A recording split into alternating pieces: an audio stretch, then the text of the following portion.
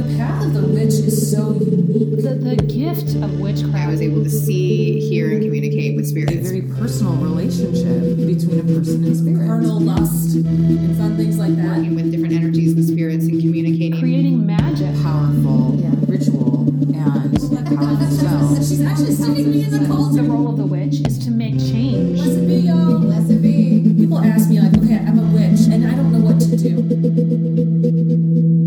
20 years ago, 3 young friends realized they were witches. They scattered to different parts of the world following magic and spirit. Now, they're back in their hometown to share what they've learned. Welcome to That Witch Life Podcast, your home for living as a witch in today's world. Welcome back, everyone, to That Witch Life Podcast. I'm Courtney. I'm hosting today, and I am joined by Hillary. Hello. And Kanani. Hello. And this is one of our standard episodes, although we are still in deep social distance and recording from our respective homes instead of Hillary's basement. So let's quickly check in. How are you two doing, considering the state of the world?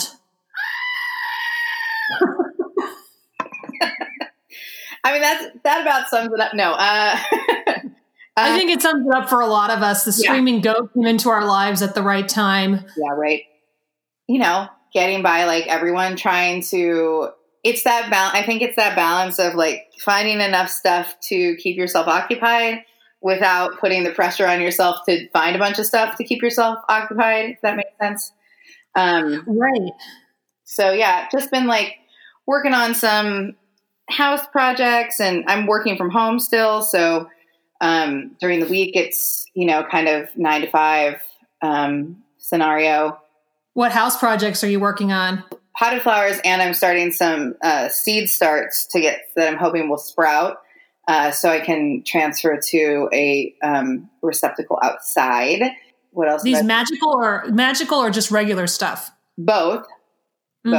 Some magical, some edible. I mean, all edible, but some magical, and some that are just for, you know, food for cooking. Although a lot of times those are the same things. Those are purpose. So, and then I redid my kind of work from home, rehearse from home, teach from home space. Yeah. Can you share with us what magical stuff you're planting? So I have some lemon balm that's going into a pot. Obviously not planting that in the main yard. I have invasive plant alert, lemon balm. Yeah, it's great. It works really well if you pot it. And then I have some rosemary that's going in.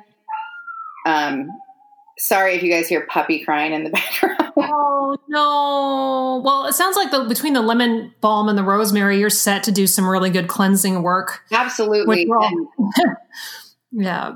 Exactly. Which we're all going to need when we're on the other side of this craziness. Yes. Yeah. Kanani, what are you up to? I am saving the world by eating candy and shopping.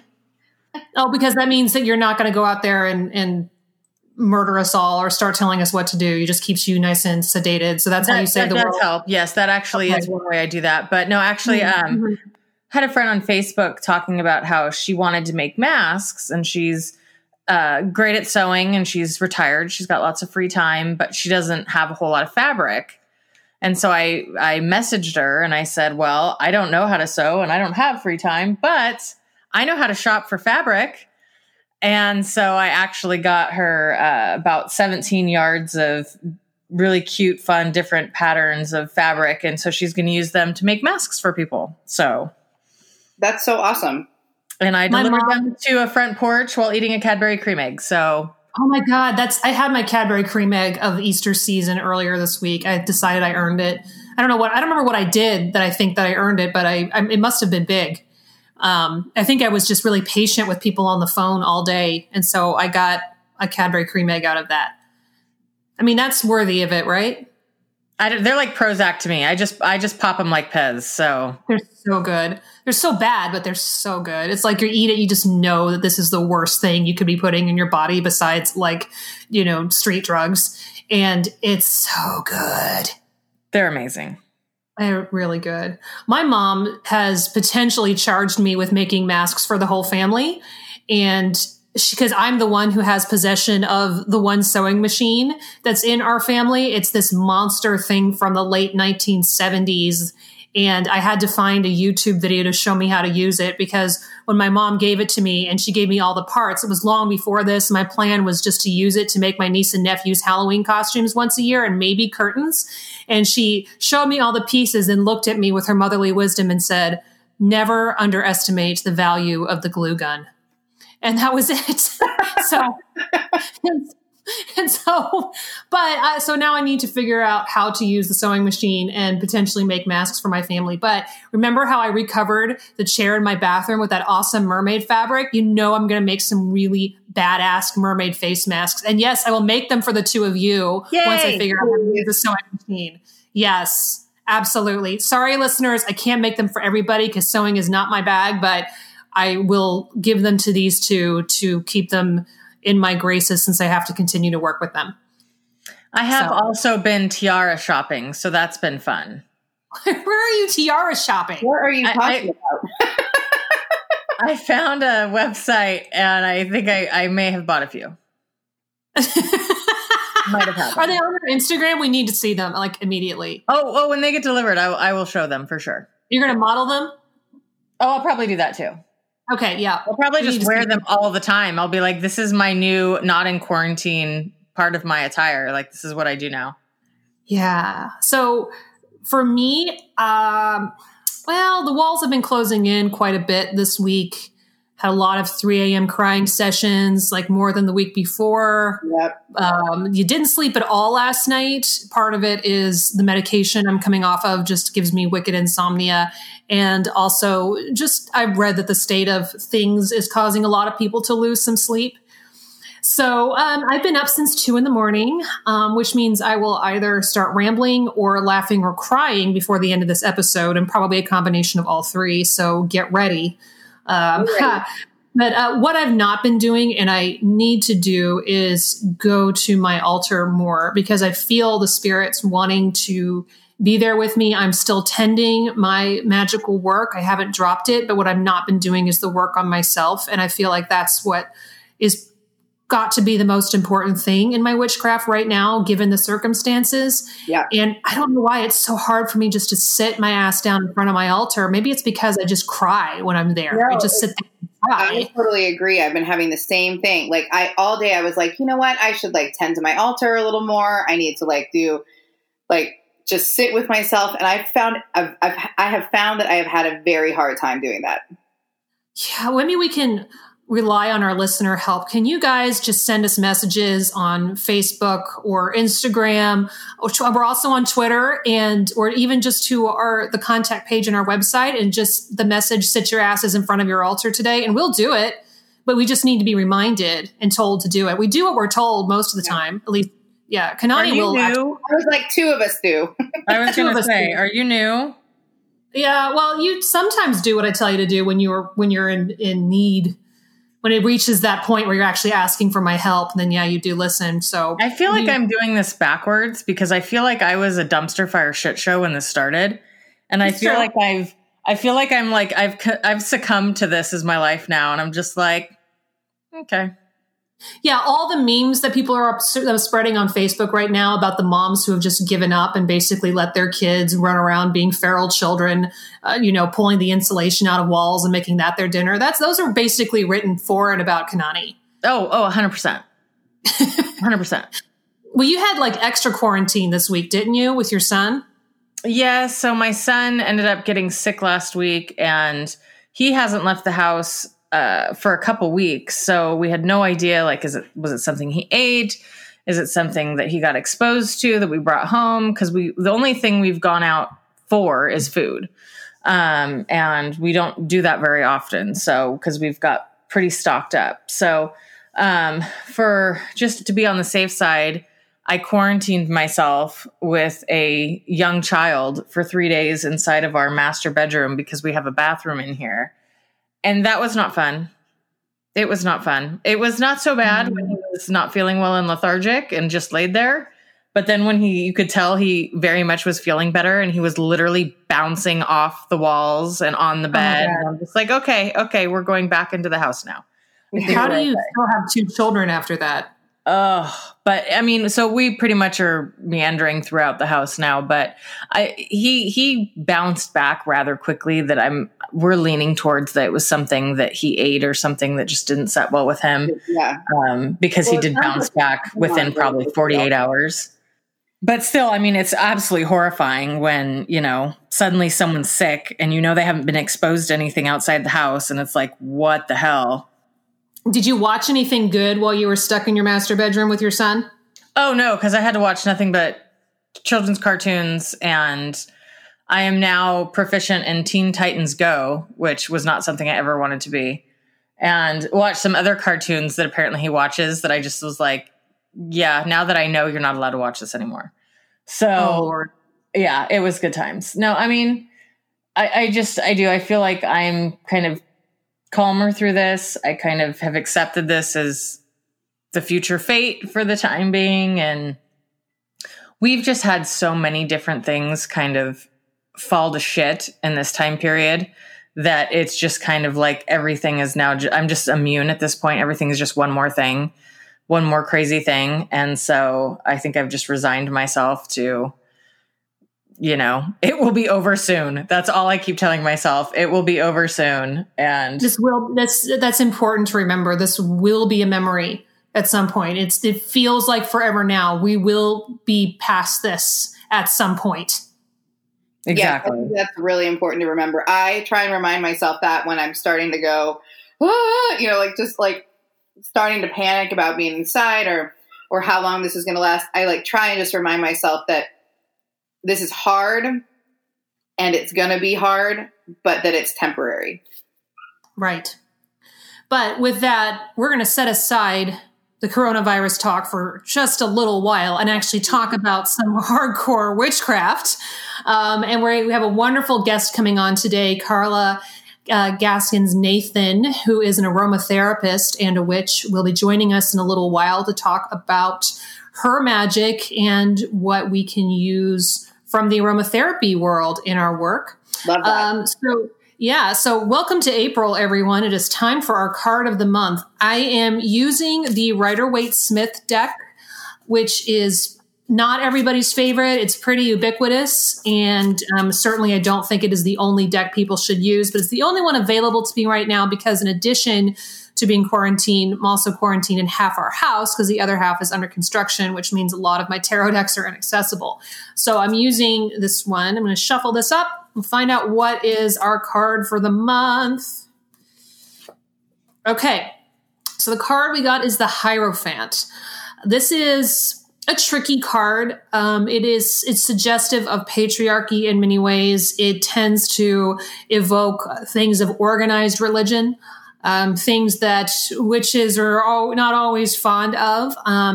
The benefits of this card, though, include order and plan and organization. I've often said to people that if you start working at a new company, your Hierophant is your human resources director because they're the one who tells you how everything operates and the rules of the place.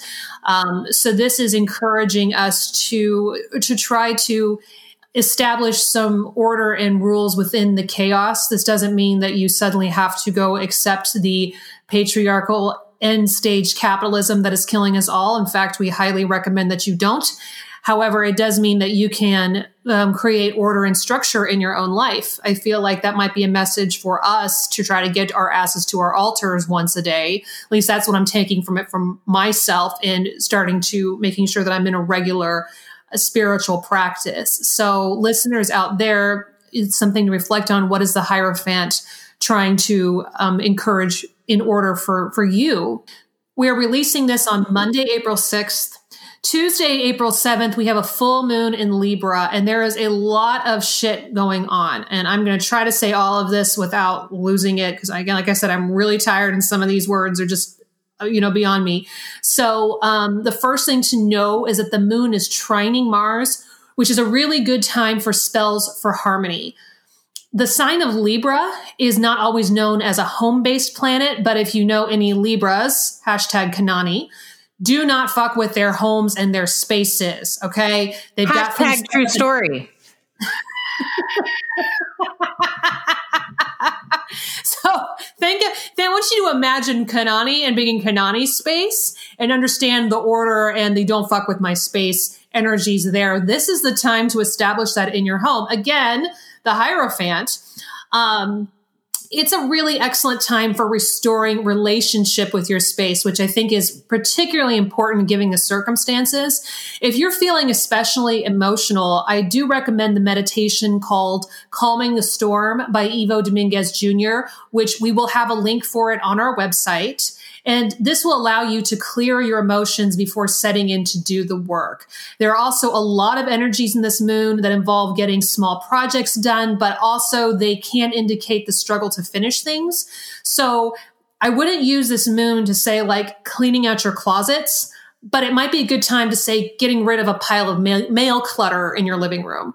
I just did that yesterday. That's really funny. Excellent. So in doing this, connect your negative energies to this work and let them know you're releasing the stress and frustration, the sadness. If you have a magic broom, this is a really good time to bust it out. Again, I keep recommending Stephanie Rose Bird's Sticks, Stones, Roots, and Bones. There's some really wonderful broom spells in there. So if you can get your hand on a copy of that book, that will help you use this work as well.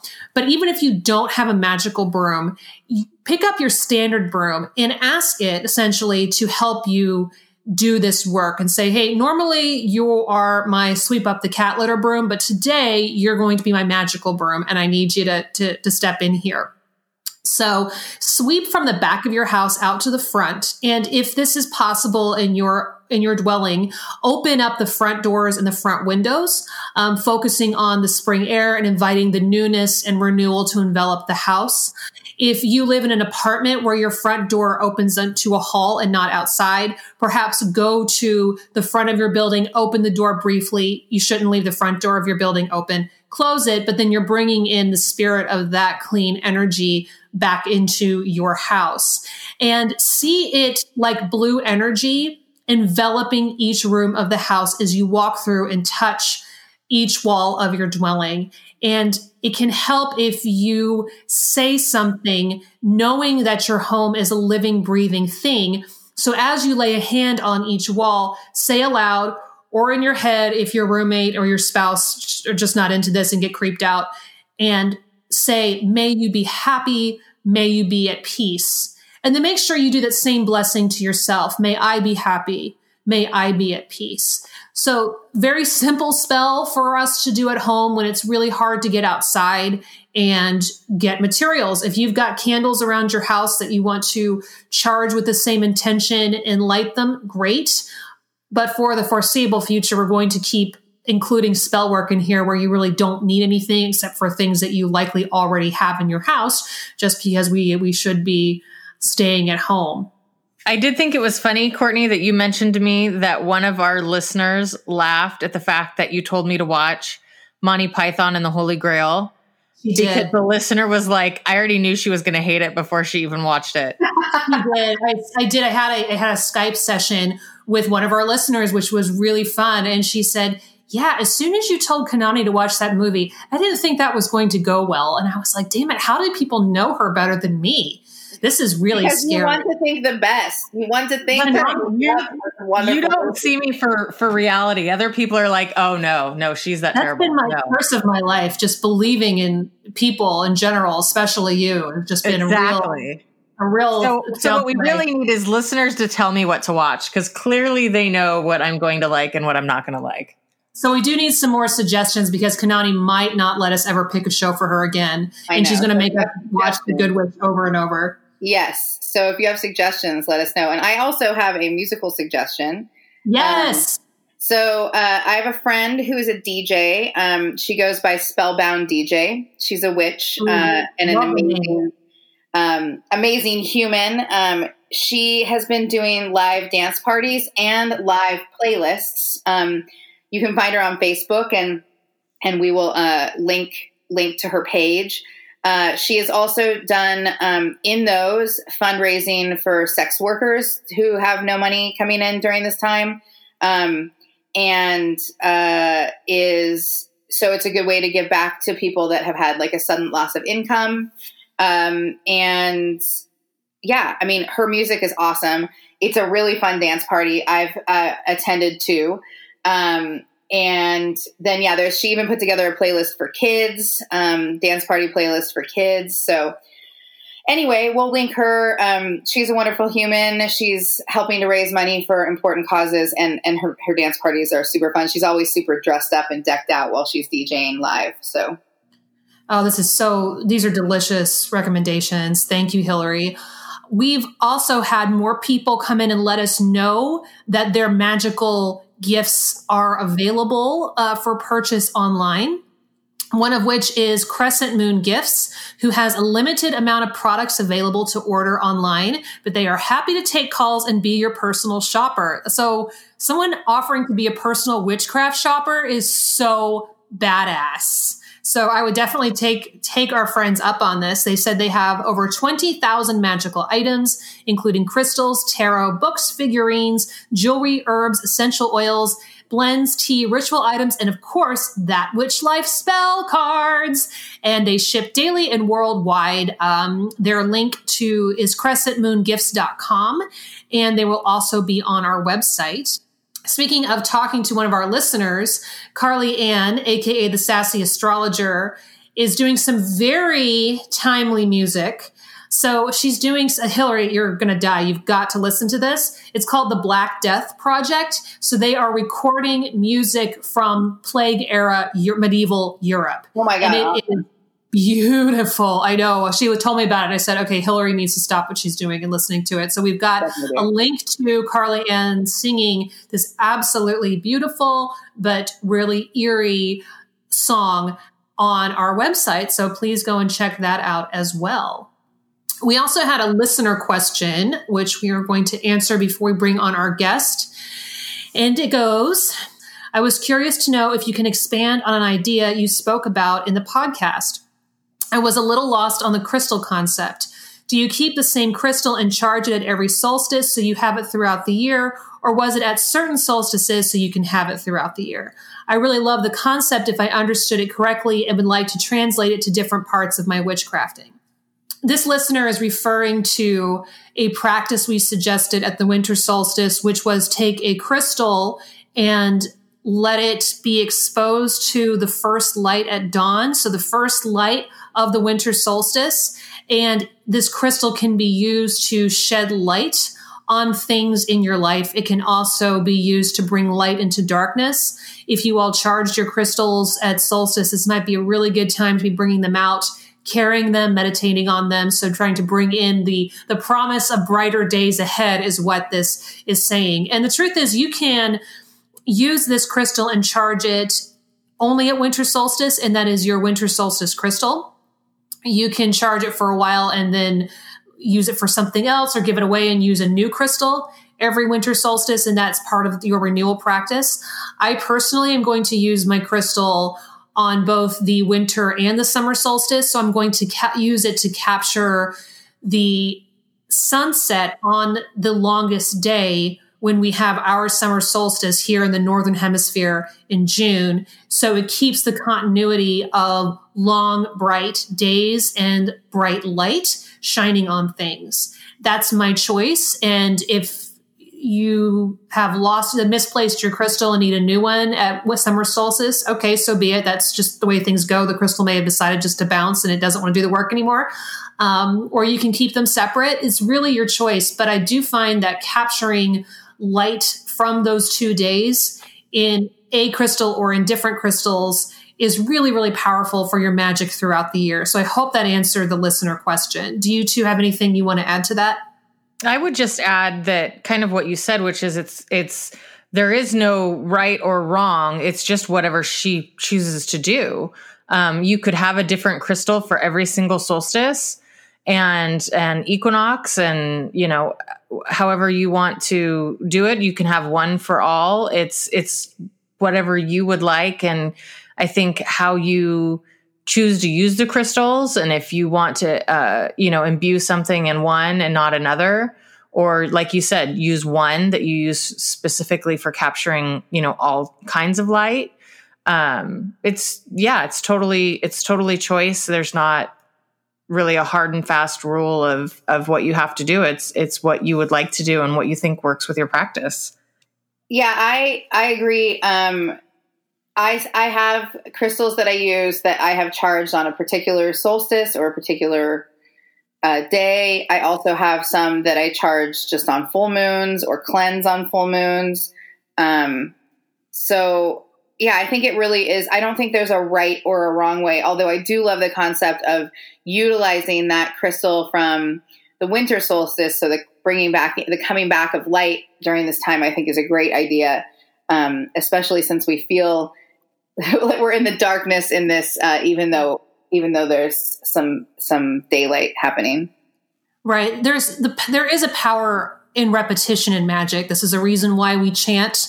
Yep. And this is the reason why it is good to reuse magical tools for the same task, because it increases their power. And sometimes that's not always feasible, right? And so the point is, just do the magic. It's better to do the magic than not do the magic out of concern that you're not doing it correctly. So try the repetition, try it differently, and see what you get a stronger result, because each witch is its own individual being. Just as different foods react with us differently, different magical practices are going to do that as well. Well, I am delighted to welcome our special guest today, Carla Gaskins-Nathan, who is the founder and CEO of Zila LLC and Rooted Bodywork, her private massage practice.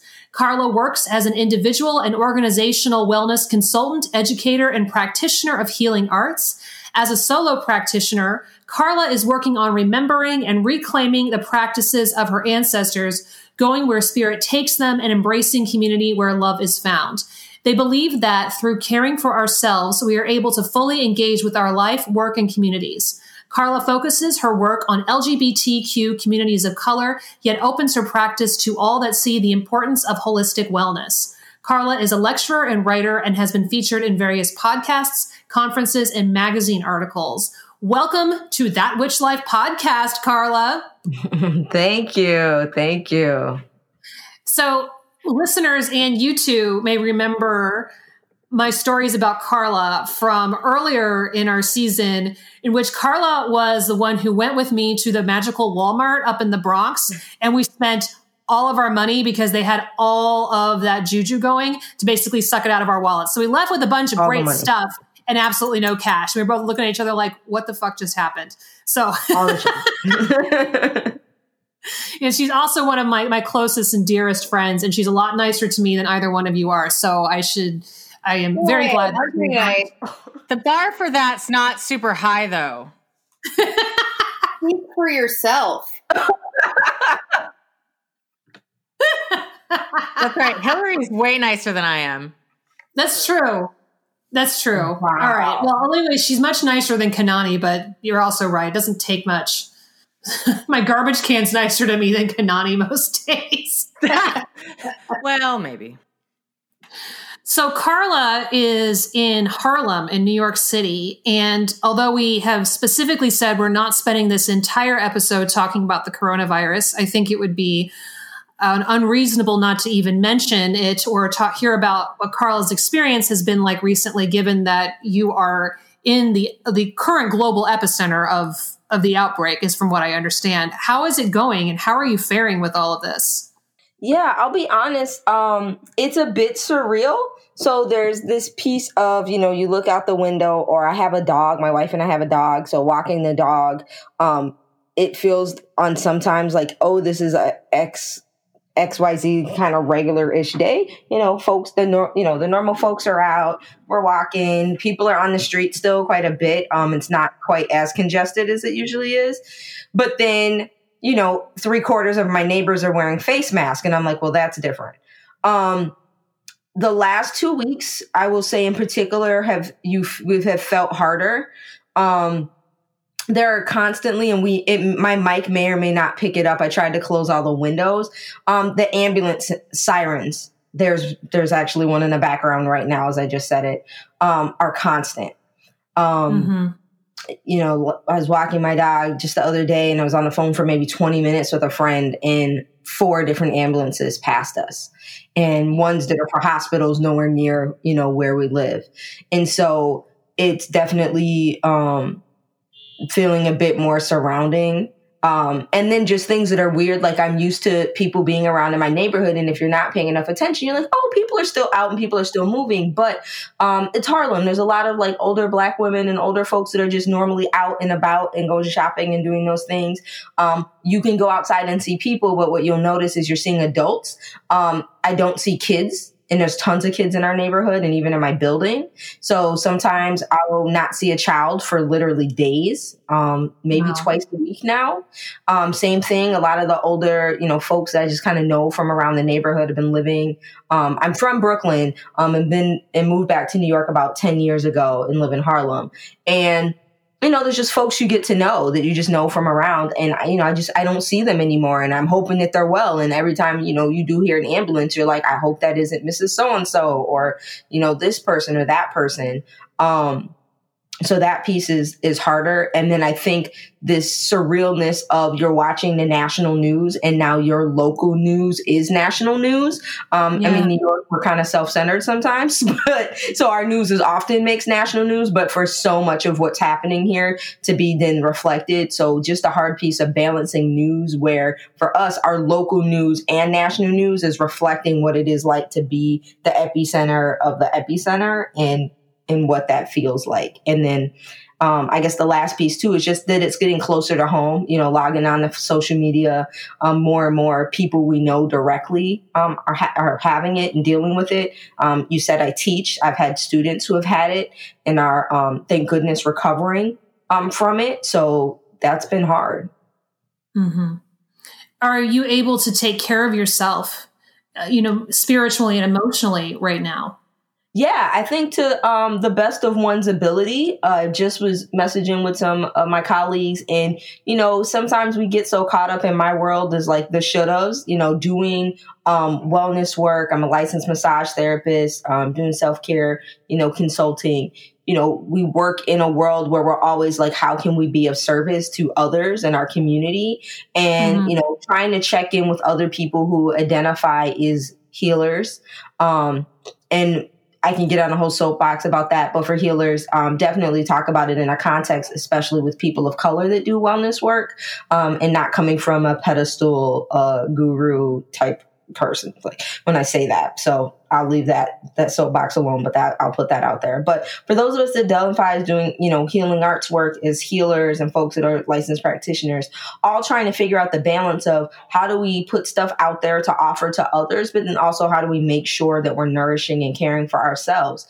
And also for me, I had to give myself permission to be like, I'm not in the space to like make videos. Like some of my colleagues are like, they're making videos, they're posting stuff on YouTube and the gram and this, that, and the third. And I'm just like, I'm sad and I'm emotionally exhausted and it's okay. Like, it's okay that I'm not doing Facebook Live every, you know, afternoon and being like, here's these tips. You know, someone talked about in a group that I'm in about, you know, toxic positivity and us being aware about that. This whole piece too around the capitalism of being overly productive, of folks feeling like I need to be able to do X, Y, and Z and offer all these things during this time. And it's like, yo, son, if you decided to switch from the gray sweatpants to the black sweatpants and put on some ankle socks and flip flops, great. Right. So just trying to figure out, you know, what does it look like and mean for your day? So for me, it's meant spending time at my personal altar. I maintain an ancestor altar, refreshing that. One thing that I did for my self-care and a friend of mine that's a friend and spiritual mentor, both mine and Courtney's, our friend Renee. Yes, I love Renee. Renee! And, you know, a couple months back, she was at my house and I would periodically buy my ancestors flowers, but I won't say at that point, I wasn't like every week making sure there's fresh flowers. She was at my house and she was like, your Egoon, they want fresh flowers. And I'm like, okay, cool. And so then from there on, it's probably 2-3 months ago, I made sure every week, and I just kind of made it a routine. Like the dog and I would walk and we'd go past the grocery store. We're outside of it in New York. Often grocery stores will have people who sell flowers either outside of grocery stores or bodegas. Yes. But now with everything going on, you know, they're not out, and I'm also trying to limit my interactions with people. So, I decided for my self-care, because I was just sad not having those flowers. I was like, well, I have paper and I got like markers and all kinds of art supplies. I colored and drew flowers, and then I cut them out and I put them in a mason jar, which is what I normally use on my ancestor altar. And I cannot tell you how happy it makes my spirit to see those. And then when I told Renee, and she was like, send me a picture. And so I sent her a picture. And she was like, that's so beautiful. And she was like, it probably is even more meaningful for them because I actually like made it with my hands, and just the flowers that have been seeing in my neighborhood that are blooming. So like daffodils and tulips are starting to bloom. And it just felt so cathartic to just make into color. And then also what we're going to talk about today is just that use of scents, and just using these various things to really just ground myself in this time right now has been extremely important. I am so in love with the idea of drawing and coloring flowers for your ancestor altar. What a fabulous suggestion when you can't get out, or you don't have the money, or you're trying to keep your kids busy. Yeah, right? no, this is a time of adaptation, if anything, right? It's like, how are we adaptable? How do we switch stuff up right now? And if there ever was a time, right? And so that's where we are. So this brings us into our the meat of our discussion, and we're starting with the first question that we typically ask our guests. And how did you know you were a witch? Oh, wow. So that is an interesting question. You know, if I actually sit down and think about it, I would say it goes back to childhood. It is something that I always was intuitive. I don't identify as a psychic, but definitely as a child would just know things that in theory I wasn't supposed to know. So like one of my first earliest memories of like, oh, I wasn't supposed to say that out loud, is I was playing in my friend's backyard. And, you know, kids running in and out of the house. I was running back into their house for something, and I passed their aunt on the way. She was coming, I think, out of the house as I was running into the, up the back steps into the kitchen to like grab some juice or something. And I just looked at her and I was like, congratulations. And then like went about my business. And she had this look of shock on her face. And she then stopped me and she was like, how did you know? And she's like, we haven't really told anybody. And I think I was maybe 10, if that. And I was like, oh, I just knew. So congrats. And she was like, okay. And she just kind of went about her business. We never talked about it again, and I was just like, doo. And just different times in my life throughout childhood. And then from an early age, just having a connection or a wanting and knowing, a craving about ancestors who had passed. So my maternal grandfather passed before I was born. And I just remember like constantly wanting to ask my grandmother questions about him, who's that in this photo? What were they like? Things like that, was something that was strong. And then just kind of what we talk about, like that gut feeling or that gut sense. In my life as a kid, growing up in New York, and then I moved to the Midwest, in adolescence, just dealing with, from a safety perspective and from a just like feeling like there's just these tells of like, hey, you shouldn't walk down this block. You should cross the street. You should do this. And just listening, and understanding the importance of that listening. And my grandmother never talked about magic directly, but she did talk to me a lot about gut intuition, and kind of following what your spirit says. And so that's something that really stuck with me. And then just has continued on. And then I think really probably wasn't until like my 20s that I really started to identify with the term. And a lot of it, I'll be honest, was a lot of cultural stuff. Growing up in a religious household where that wasn't an okay word or term to use. And so that really was a big piece.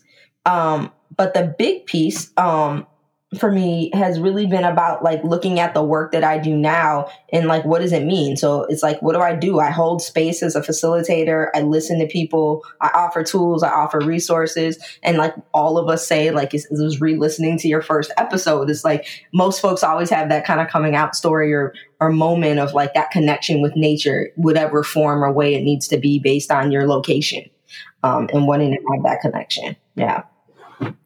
And you're relatively new out of the quote unquote broom closet.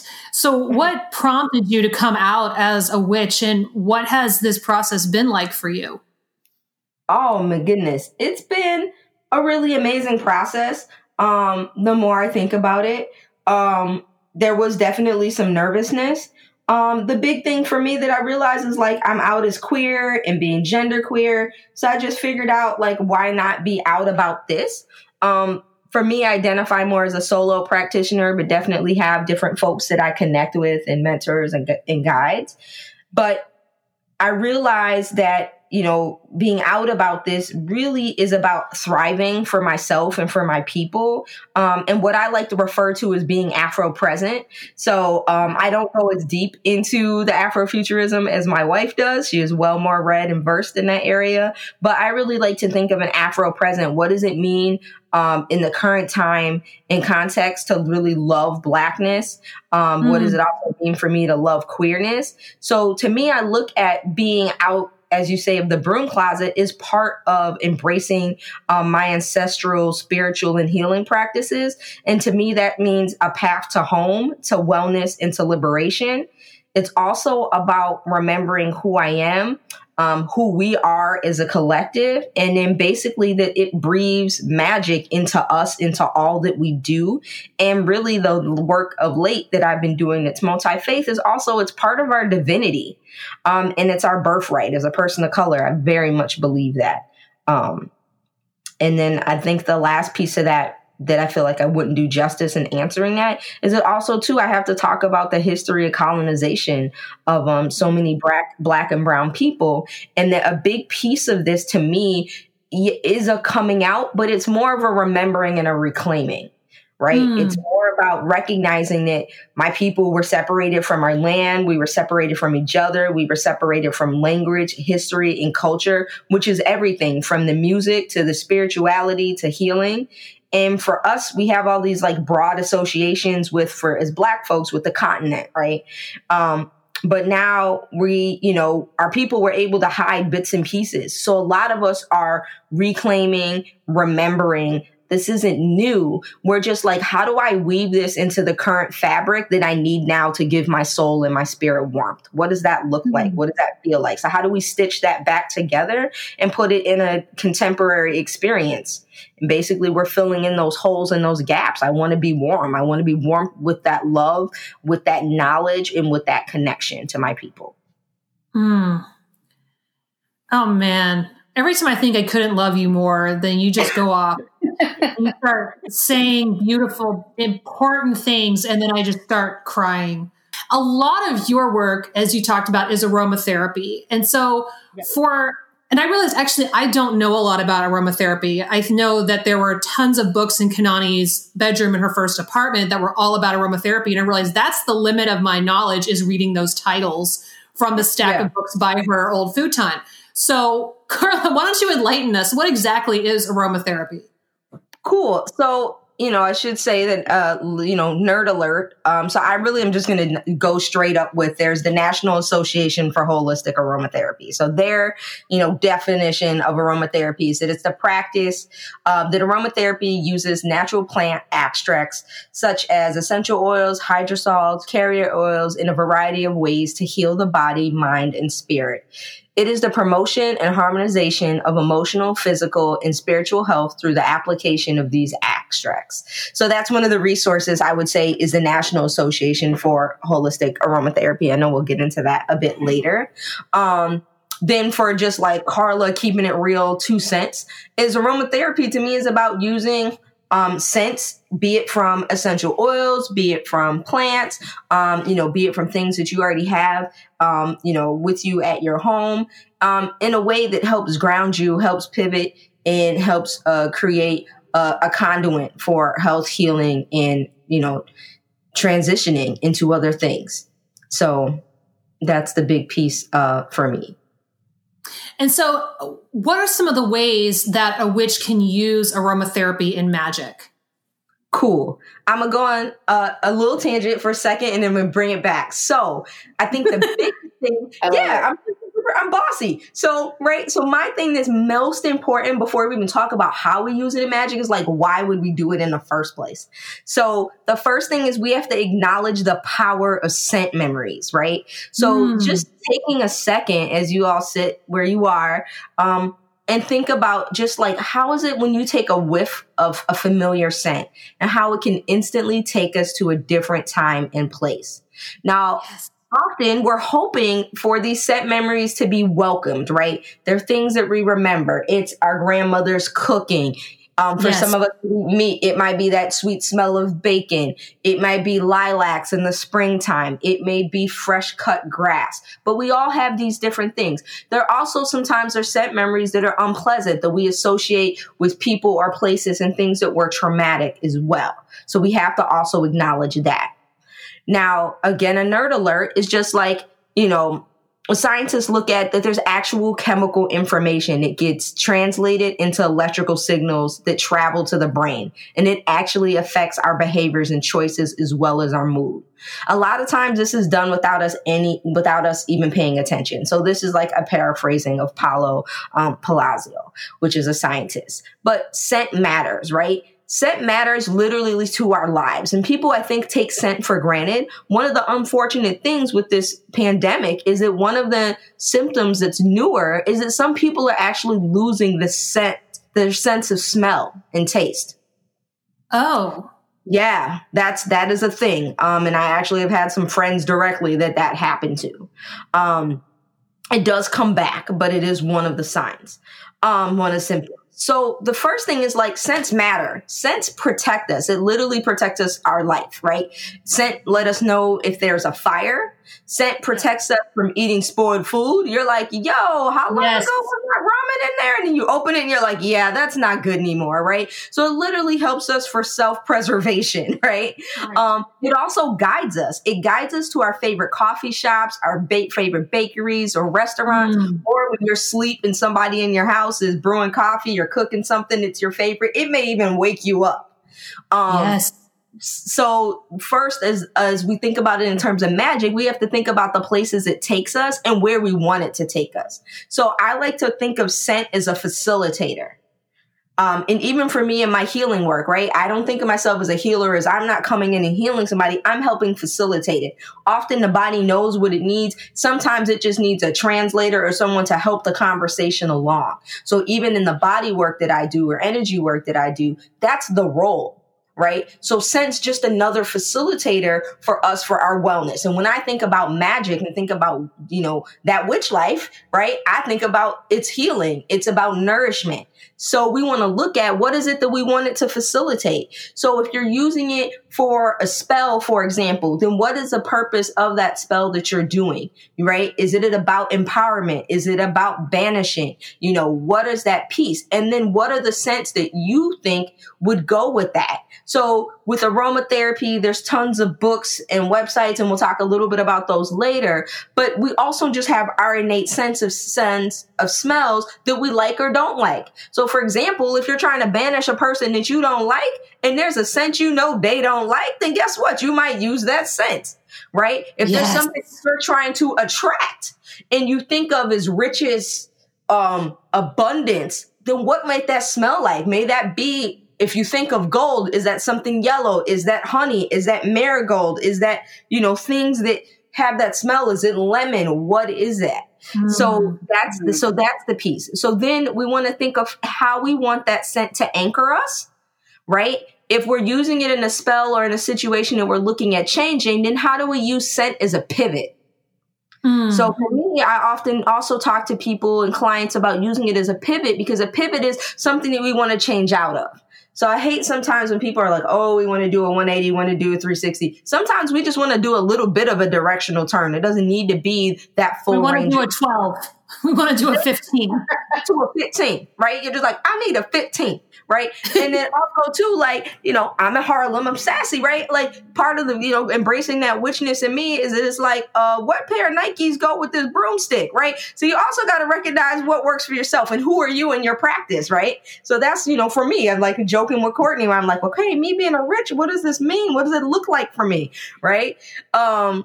So the anchor and that pivot. So if the pivot is, hey, I feel like I'm on this path for doing what I need to do, but with everything going on, I'm at home, I'm having to work, take care of my kids, support a sick family member all at the same time. There's not enough hours in the day. I just need a pivot. I need something that's going to take me either a little bit out of my current context or embrace me where I'm at in it, but pivot my mood, pivot that energy.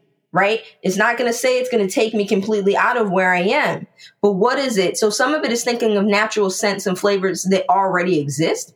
And while we can talk about essential oils, let's be honest, we're in the middle of a pandemic. It's hard to get things right now. So often even thinking about things you already have in your home. If you're a baker, do you have different extracts in your home? Oh. Do you have fresh herbs in your house? Do you have lemons or limes? So can you grate the peel? Can you squeeze some of that juice? If you're a drinker, even if you're not, but you have alcohol in your house, vodka or even rubbing alcohol, you could add some of that, either extract, herb, squeeze a fresh juice, lemon juice. Citrus is really helpful. It's very brightening and it brings up and elevates folks, right? There's all these things we can use that we already have. Then depending on how deep you're into that magic life and you already have certain supplies on hand, then by all means, you can use things that are specifically for aromatherapy. But please don't listen to this and be like, oh my goodness, I wish this was the time I could just go to my co-op or to my, Whole Foods or to wherever to get stuff. We have scents throughout our homes.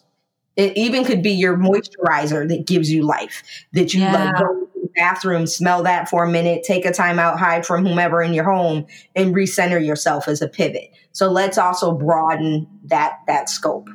That's such a good reminder.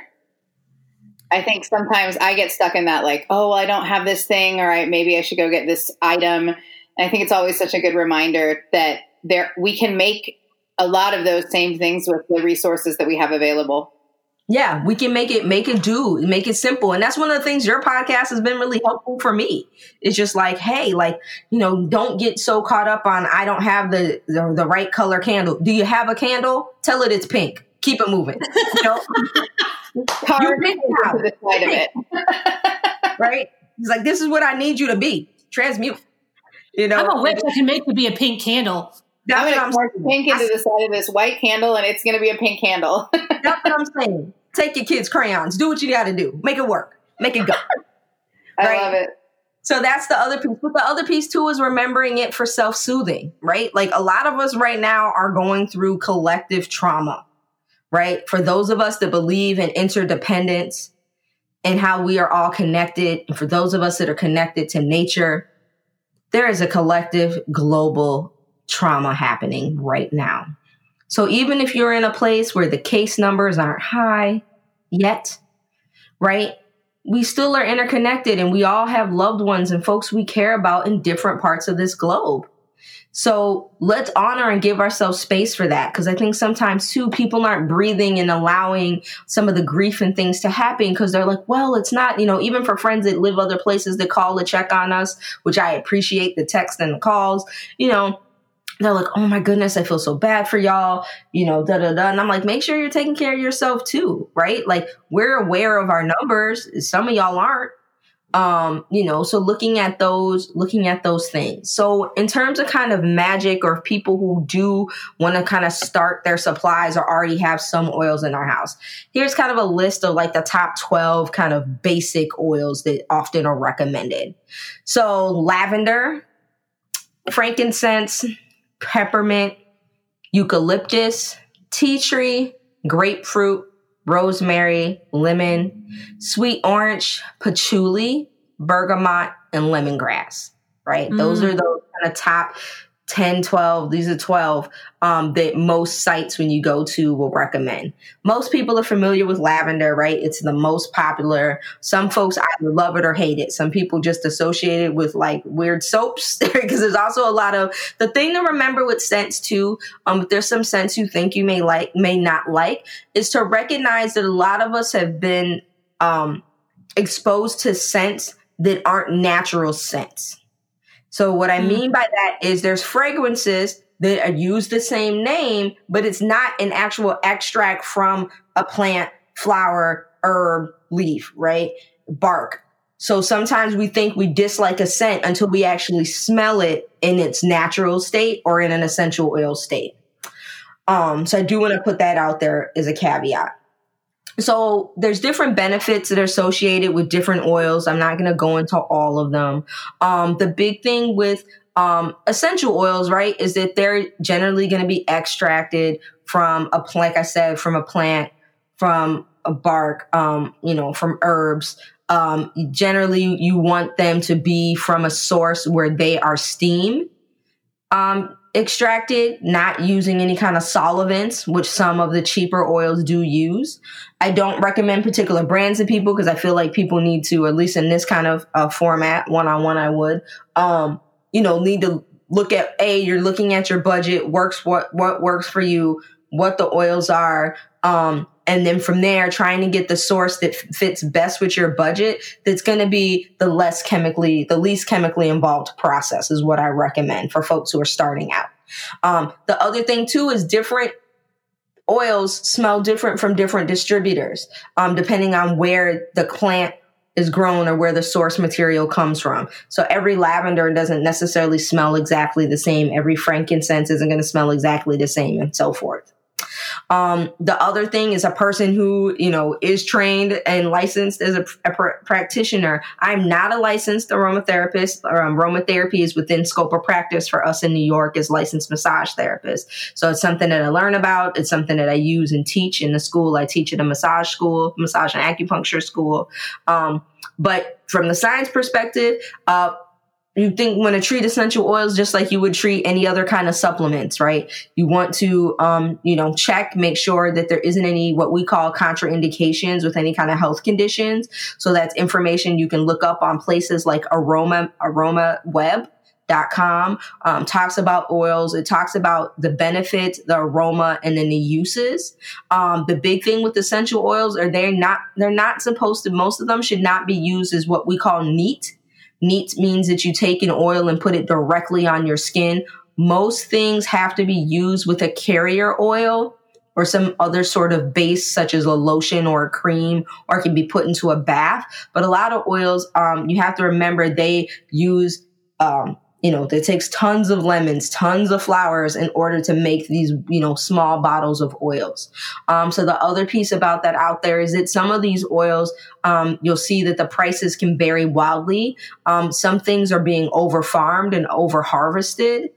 So there also is an environmental aspect to this. So there are some proponents out there for us to not use either certain essential oils, and there's some people who don't think we should use them at all. And that is really a personal decision. And that's why I like to talk to people about what are the things around your home, around your neighborhood that in terms of scents could work for you so that this is accessible to people in regards to money, in regards to politics, in regards to where you stand in terms of environment. So I really want and hope that this episode will be really accessible to folks. So I hope that that's coming through in this. Oh, I absolutely think it will be. But it does raise the question, are there specific companies that if somebody did want to go ahead and use an essential oil that you particularly recommend? Yeah, I would say the big thing to look at, there's gonna name some names, but the big thing to look at is, is on their website, are they saying that things are fair trade? Are they saying that the oils are tested? There are independent testing bodies for oils. A lot of people do their oil testing though in-house, but there are labs that will test it. It is hard. It's not something the FDA regulate stuff when we start talking about things being used as medicine. the issue with a lot of body products or certain body products is a bit of a wild west out there in terms of regulations.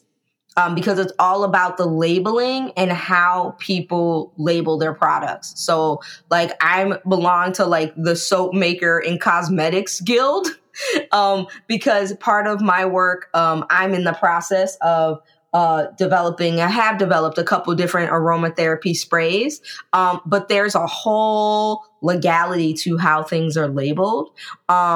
So, some people like Frontier Co-op, which is where a lot of the co-op brands buy a lot of their products from, have a line called Arocacia. That's a brand that most people for entry level find to be affordable. Aroma Head is a school that's based here in New York, in upstate New York, and in Florida. They provide a lot of online courses and some in-person courses that people can take. And they even have like a basic online course that people can take for free as a beginner, all the way up to if someone wants to become certified. And so they give a lot of good recommendations.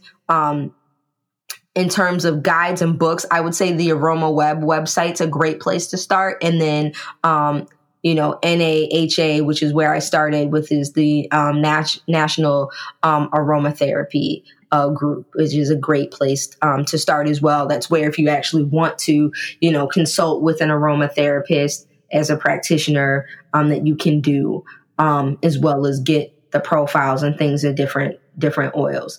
So the big thing is making sure that it's an oil and that it's not a fragrance, and that it's saying that it's up 100% of the particular thing that it is. So if it's lemon, then it needs to be just lemons and not any other fragrance. You will see that some things that are more expensive may already be in a carrier oil, like jojoba is really popular. So just because something's in jojoba, then again, doesn't necessarily mean it's not an essential oil base, but because that particular extraction process is so expensive and it takes so much in terms of raw material to produce, an ounce of oil, certain things, like, frankincense, often sandalwood, because it is so expensive, often is in jojoba. Rosebud will often be in jojoba, because to get a bottle of it pure, depending on the brand, can be anywhere from $30 to $80, $90 and up. Do not make the assumption because something is more expensive that it means that it's necessarily pure. So definitely use, the resources that I referenced to look at that. To look at the different oils. Also, the website for the Aroma Web also talks about hydrosols. So that's distilled waters or floral waters are hydrosols, but they also talk about the use and guidance of those. But it's important to know that, like I said, the supplement piece is that, there's certain essential oils that people can't use when they're on certain medications. Lavender, which is super popular, is also a hormone disruptor. So for some folks, if they're on any kind of, hormone therapy, that's not going to be the best thing for them to just like lather on their body, soak in baths with, and that sort of thing. So it really is important to, to look and check.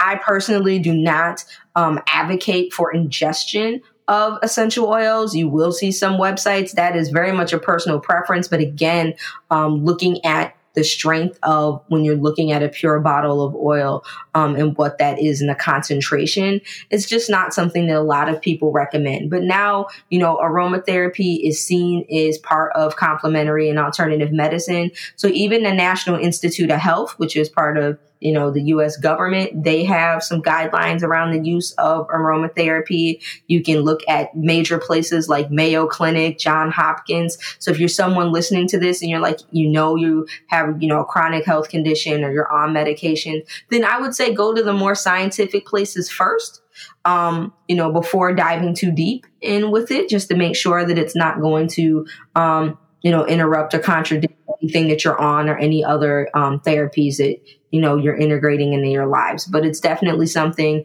where, doing the things around the house in terms of scents is something that you can do. Your facial moisturizer is safe for you. You can eat lemons. It's okay for you to have grapefruit and things like that. Then if you have those things in your house and are able to get access to those, and you still can use those scents. You're just not using this super concentrated version. And also for you, in terms of where you are with your environmental politics, then you're not contradicting that as well. So that's why I like to give that wide range of options to start embracing this in the use of what you do. That's so helpful. I also always tell people with pets too, and this is true of herbs and oils, so just make sure you do your research. Because there are some essential oils that are that aren't great for pets, and it varies per animal. So, but the information is very widely available online. So do your research. And that definitely is a huge piece. Like I said, I have a dog. And so, a lot of diffusers are popular, right? So, I mean, for us now, most states, everything's like for me in New York, everything pretty much is non-essentials closed. But I own diffusers in my home. So diffusers are a way to use a couple of drops of oil. You add water to the diffuser, and then it does a steam or a mist to let that oil go through, the air and into the room. So a lot of those have become more popular, and they become easier to buy. Before it was like, oh, you have to buy them online or go to co-op or go to a metaphysical store, where now you can go to a Home Goods, a TJ Maxx or whatever, and find them on end caps and Target and stuff now, right? So that's changed. But yes, if you have, pets, small children, things like that, there's certain oils that they can't be around. So, eucalyptus, for example, isn't necessarily good for a dog or for someone who has epilepsy. Having a lot of that scent and deeply concentrated is too much. We have, we still laugh about geranium. So my wife's dog that she had when we first got together, I made a spray. I went up and looked what was, safe for him, and got this floral mix going for him for the summer. It was like, all right, we're going to make Zeb nice, smell good. And he was like, I hate this. And we always joke about dogs and their smell. And he's like, I'm a dog. I worked really hard to smell like this. I love this smell. I rock this smell. So after a camping trip, we're like, let's spritz, we spritzed them, did all the recipes, looked everything up. And the dog was like, I absolutely hate this. So it didn't irritate him. He was just pissed because he's like, this is the dog funk that is my funk. So he was like, what is the smelliest thing that I could find to roll in? And no joke, on a campground or somewhere, there was a dead animal. And the dog was like, yes. Every time. Every time. That's my boy. That's what he loves. Oh, dead yard rat. Oh, yeah. He was like, this is amazing. And he was like, no, this was his aromatherapy. So also recognize for the people and animals in your life, right? They have their smells that they rock. So also, it may need to be, what is your jam? And also thinking about who's in your home and how you use the particular oils, is the other big piece. So for some oils, in terms of magic, spiritual baths is a great place to start integrating essential oils. Mm-hmm. So spiritual baths are a part of your, practice. In New York, a lot of people don't have bathtubs. So I always like to acknowledge spiritual baths can also be done in the shower. So you can mix whatever you would normally mix for the spiritual bath and that you would put in a bathtub. Have a bowl that's shatterproof. So a metal bowl or plastic bowl, preferably metal if you're using oils and things. Bring that with you in your shower, right? Do your shower, normal, whatever. Then at the end of the shower, then you start to use that water. You can use a washcloth, a sponge, a loofah, and just start putting that over your body, and then reserve some for the very end. If this is something that's comfortable to you, then you're going to pour that over your head, let it go down your back and then down a bit of front of the body as well. And that's another way to do a spiritual bath. Another option for a spiritual bath too is to do it in a spritz. So you would still take those same items, get a spray bottle that, you don't use something that's had cleaner or anything, but if you can't get a newer spray bottle or something, you can use a spritz and do that's like a spiritual bath spritz on the go. A lot of us, of course, in our practices, salt water is amazing. That's often a base that people are going to do. You're going to, preferably when you're doing any kind of spritz, you want to use, distilled water if possible, because that's going to stay, longer. Sometimes people too also will add, if you have vodka or, I know rubbing alcohol is a high commodity right now, so some folks may not be trying to use that. But for example, for a basic oil spray, if you have a small 2-ounce bottle, you take about 3.5 tablespoons of distilled water, about a half tablespoon of, alcohol or vodka. And the reason we use vodka is it helps the scent stay longer, either in the air or on the thing that you spray it on. And then about 10 drops of oils of your choice, if you're using just one oil or a mix of oils at that ratio. But the other websites that I gave also have all kinds of, recipes and things as well. But that's like a nice basic spritz. So you could do that with a single scent, or if you're mixing scents. And that's another thing that's huge. Essential oil safety education is another book that's great. The complete book of essential oils and aromatherapy by Valerie Ann Werwood is another great resource as well. To start doing that. See, I can imagine that using that spritz would be great in your magic space before you're doing a spell. So like spritzing the space with the scent, similar to how we were talking with Amy Blackthorne last month about using incense is to help cast the space so the essential oils can be there. And I know working with you often have people inhale a specific scent in order to perhaps, prepare themselves internally for doing the work as well, which I think is just wonderful. And I could, see putting droplets on the altar cloth and being careful about putting them actually on candles, because many of these can be combustible. But there's a lot of different ways to use the scent, because it's about changing your mindset is what I feel like you're saying before going into the work. About the mindset, and then what's going to help amplify or complement the intention for the thing that you're doing, for the prayer that you're doing, for the spell that you're doing, for the cleansing that you're doing. What is it that's going to complement and go with that? So again, in terms of basic uses, you can take a couple drops of oil, put it on a Kleenex, whiff it underneath your nose. That's something we do in massage. Massages often will start with that you have a client laying face down on the table. Some people will put it in their hands mixed with oil and ask the person to inhale, and exhale a few times. Or a lot of times, and when Courtney and I have been in, circles together, that's something that we do, is that I usually have a mixtures of oils that are out, and I try to make sure that I pick oils that aren't too strong where it could trigger somebody with epilepsy, or that it's something that's not safe for someone who's pregnant. That's another thing for people that are pregnant. There's certain oils that shouldn't be used as well. So I'll send you resources for that. And then I also too, if you have other people in your house, another quick trick to have on hand is I take whole coffee beans, and I keep some in basically like a spice jar.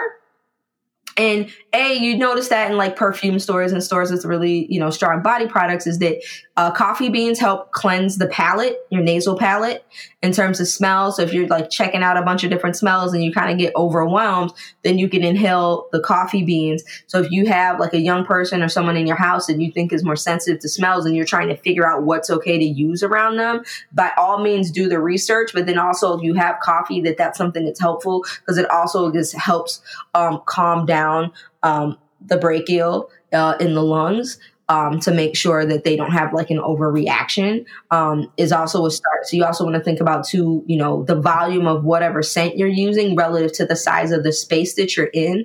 And the other thing that's really accessible for oils for people too is like, in New York, like we're renters. So a lot of people, if you rent, in New York, you straight up can't smoke even in your own home with the policies that we have. So people have to be careful about even using smoke and incense.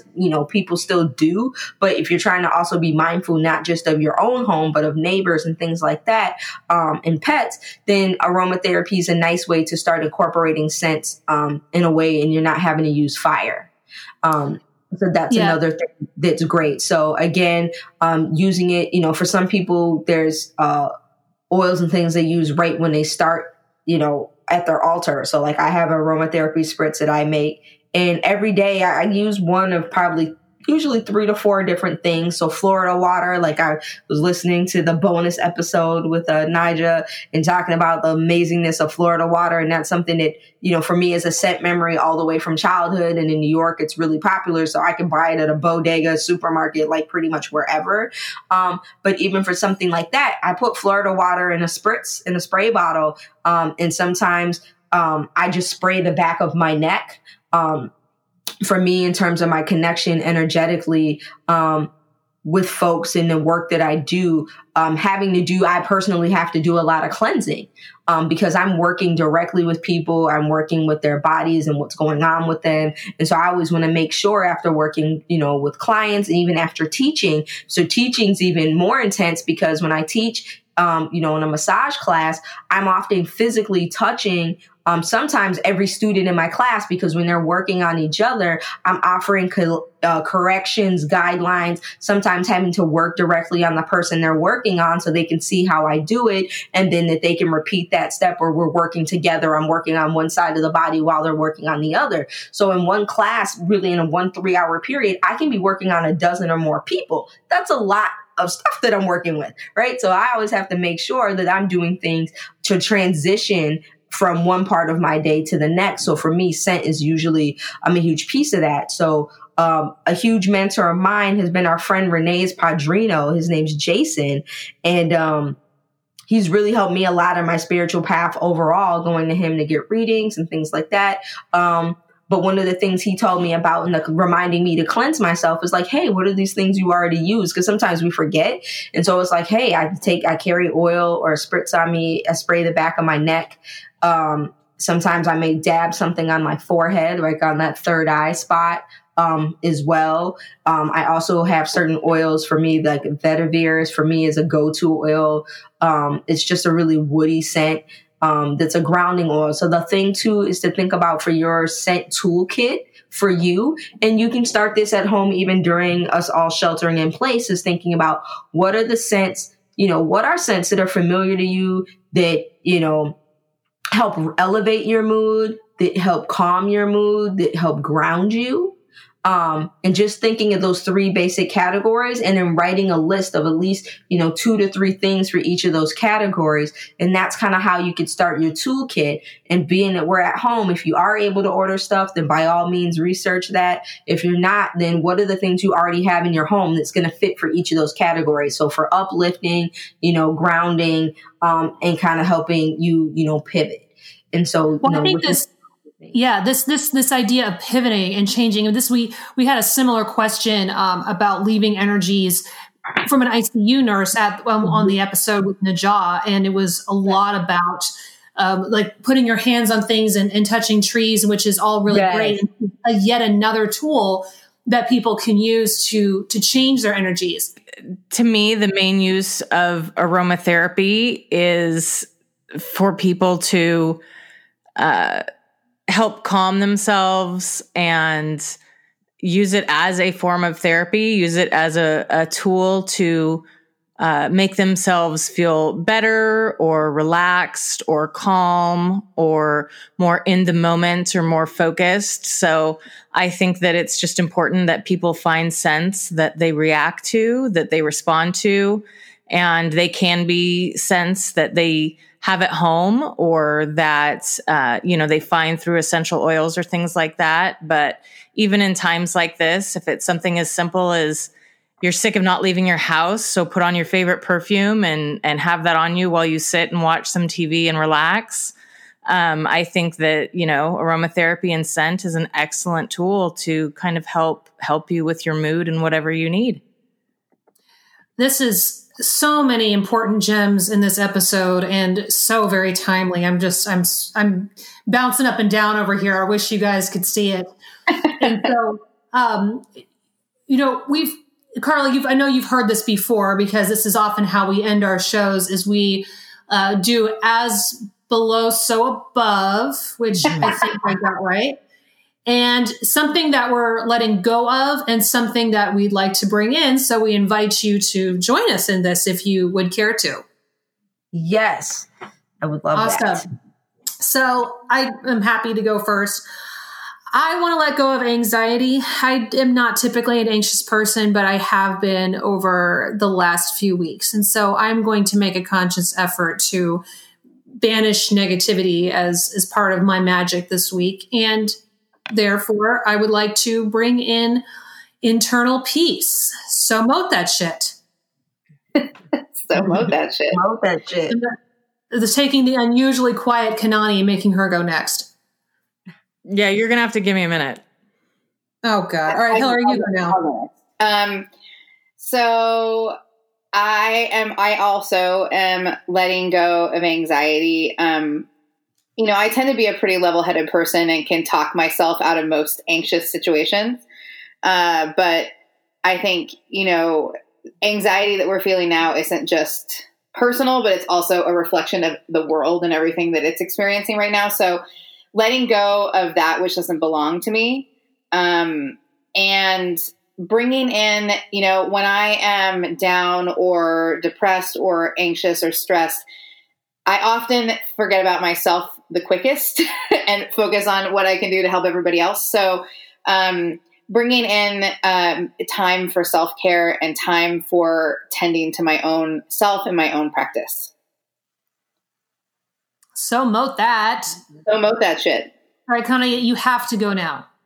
Okay, so I guess I would say I am letting go of the way things should be right now, because everything is upside down and nothing is going to go the way it typically would for quite some time. And so I'm letting go of the expectation of where we should be at this time, and just trying to bring in calm.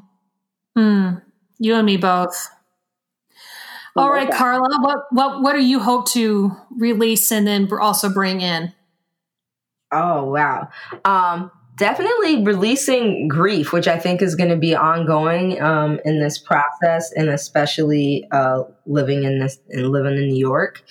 I don't want to become desensitized to the sirens, but I have to let go of and not allow as much kind of anxiety that it is starting to cause. I literally hear two more while I'm saying this in the background here. So yeah, I just want to let go of the grief as it needs to be let go of through this ongoing process.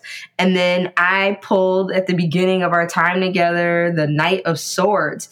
Yes. And the particular deck today that I chose was the Next World Tarot, which I love. And on the bottom of it says the escape plan.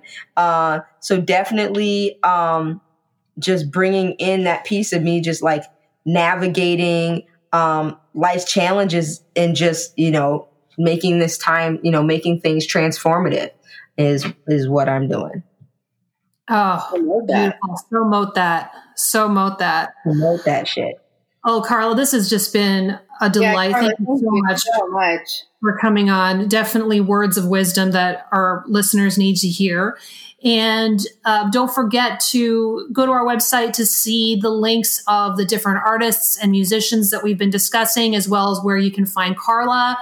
If you haven't checked out our Etsy store, we are still up and running. Every purchase you make dings on Kanani's phone and it makes her life. So give the woman a smile. So happy. So we are releasing a bonus episode next week. So you will have us 2 weeks in a row.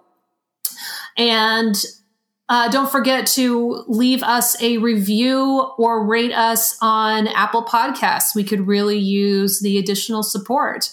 Until then, everybody, be safe, be well, and blessed be. Blessed be. Blessed be. Join us on the first and third Mondays of the month for magical tools, tips, and stories about living as a witch in today's world. Find us at thatwitchlife.com for archived episodes or to ask your burning questions for us to